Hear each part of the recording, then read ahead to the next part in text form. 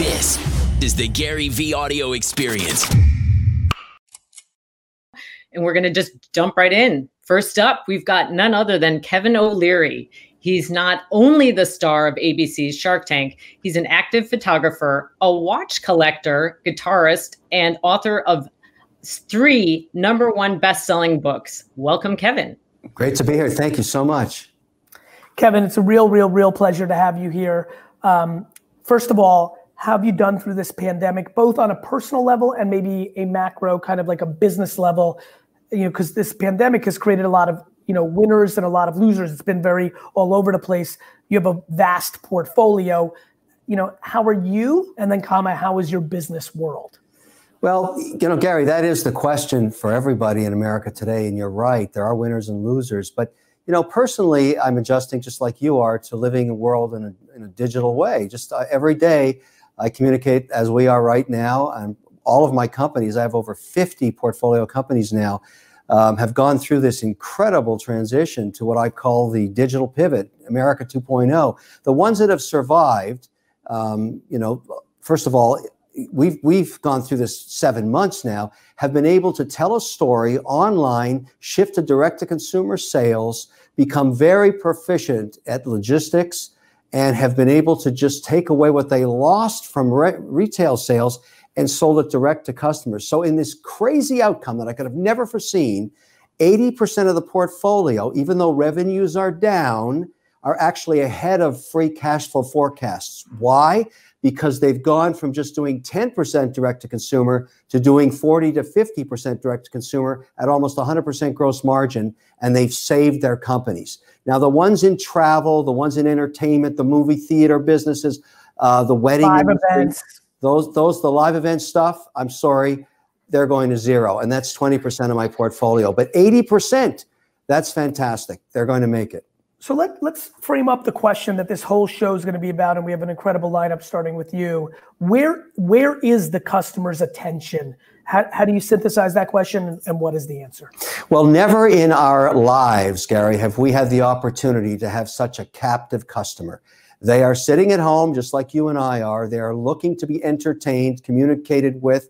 They are willing and able to purchase products and services, but they want it done conveniently and delivered directly to them. They are not going to go get it anymore. This is the digitization of America in a very fast way. And what I've learned, and this is really binary, I used to have this joke, Gary. I used to tell people, well, what career should you have? And I'd say, well, there's 3 careers if you're going to go to college and invest in yourself: engineering, engineering, and engineering.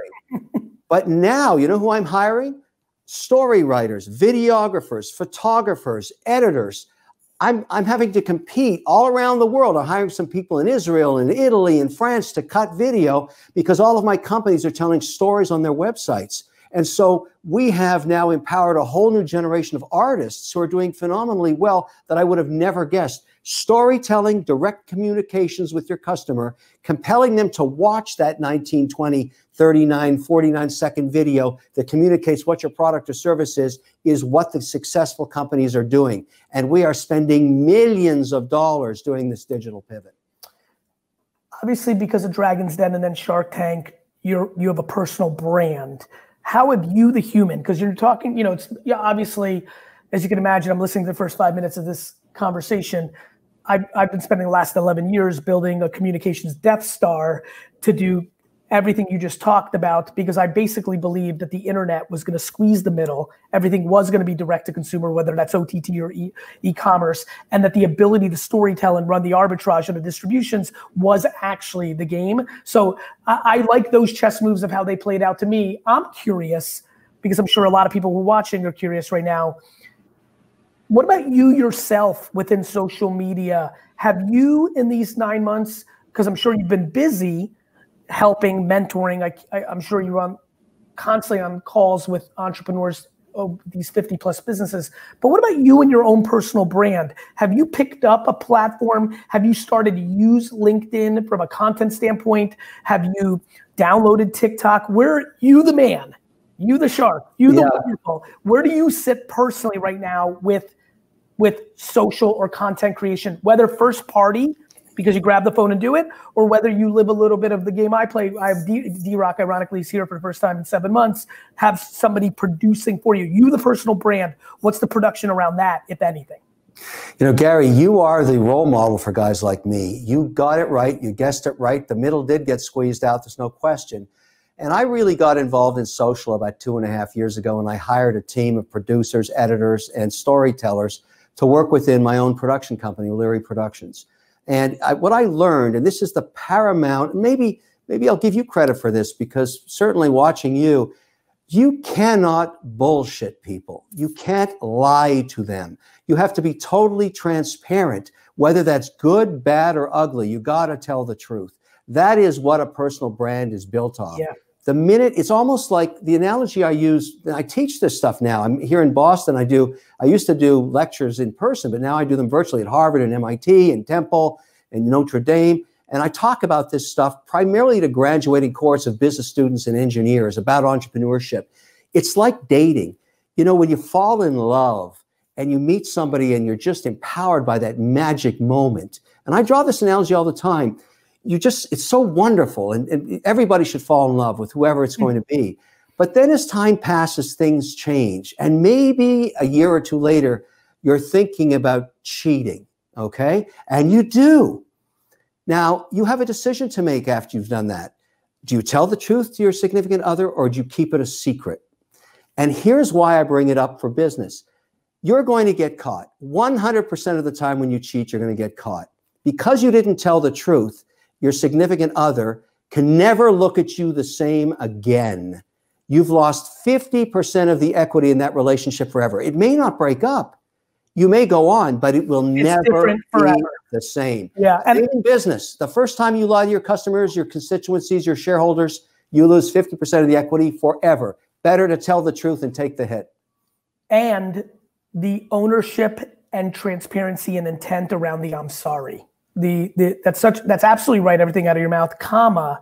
There's also the half pregnant sorry, and there's the real sorry. And I think corporations, the standards in which people want from companies is completely impossible for most companies. They may be good at the environment, but they're bad at wages. They may be companies are a convoluted animal, just like people. And this thought that you don't understand how to say sorry when you're trying to fix something, people would rather dance, look over there, a bird, instead of owning it. And to your point, in that lack of apology creates more damage sometimes than even the event itself.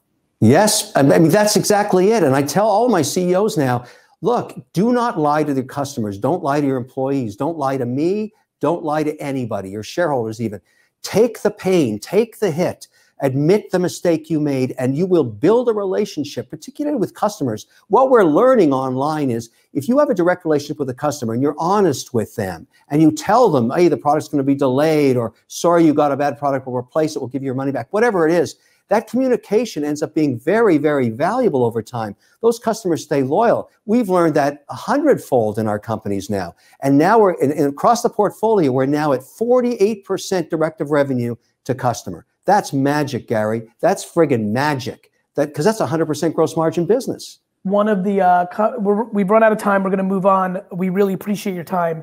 But one of the fun topics in the chess game of what you're talking about is channel conflict for the people that still rely on a lot of business from retail, as retail's watching them go around them. And that is going to be interesting battles of the next decade in business. Let's talk about that next time, my friend. Thank you so much. Take care, Kevin. Bye-bye. Andrea.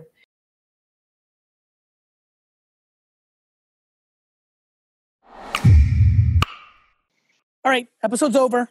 Please leave a review and subscribe up on Apple. It would mean a lot to me. Thank you very much. Hey podcast, Joe from Team Gary here. Today's highlighted review is Taught Me You Don't Have to Be a Tycoon by Johnny Peppa. Gary Vee has redefined for me what it means to be a business person. Used to think you had to be overwhelmingly win-lose to be hyper successful.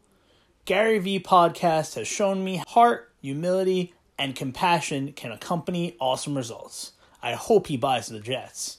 Keep those reviews coming. We could highlight yours next.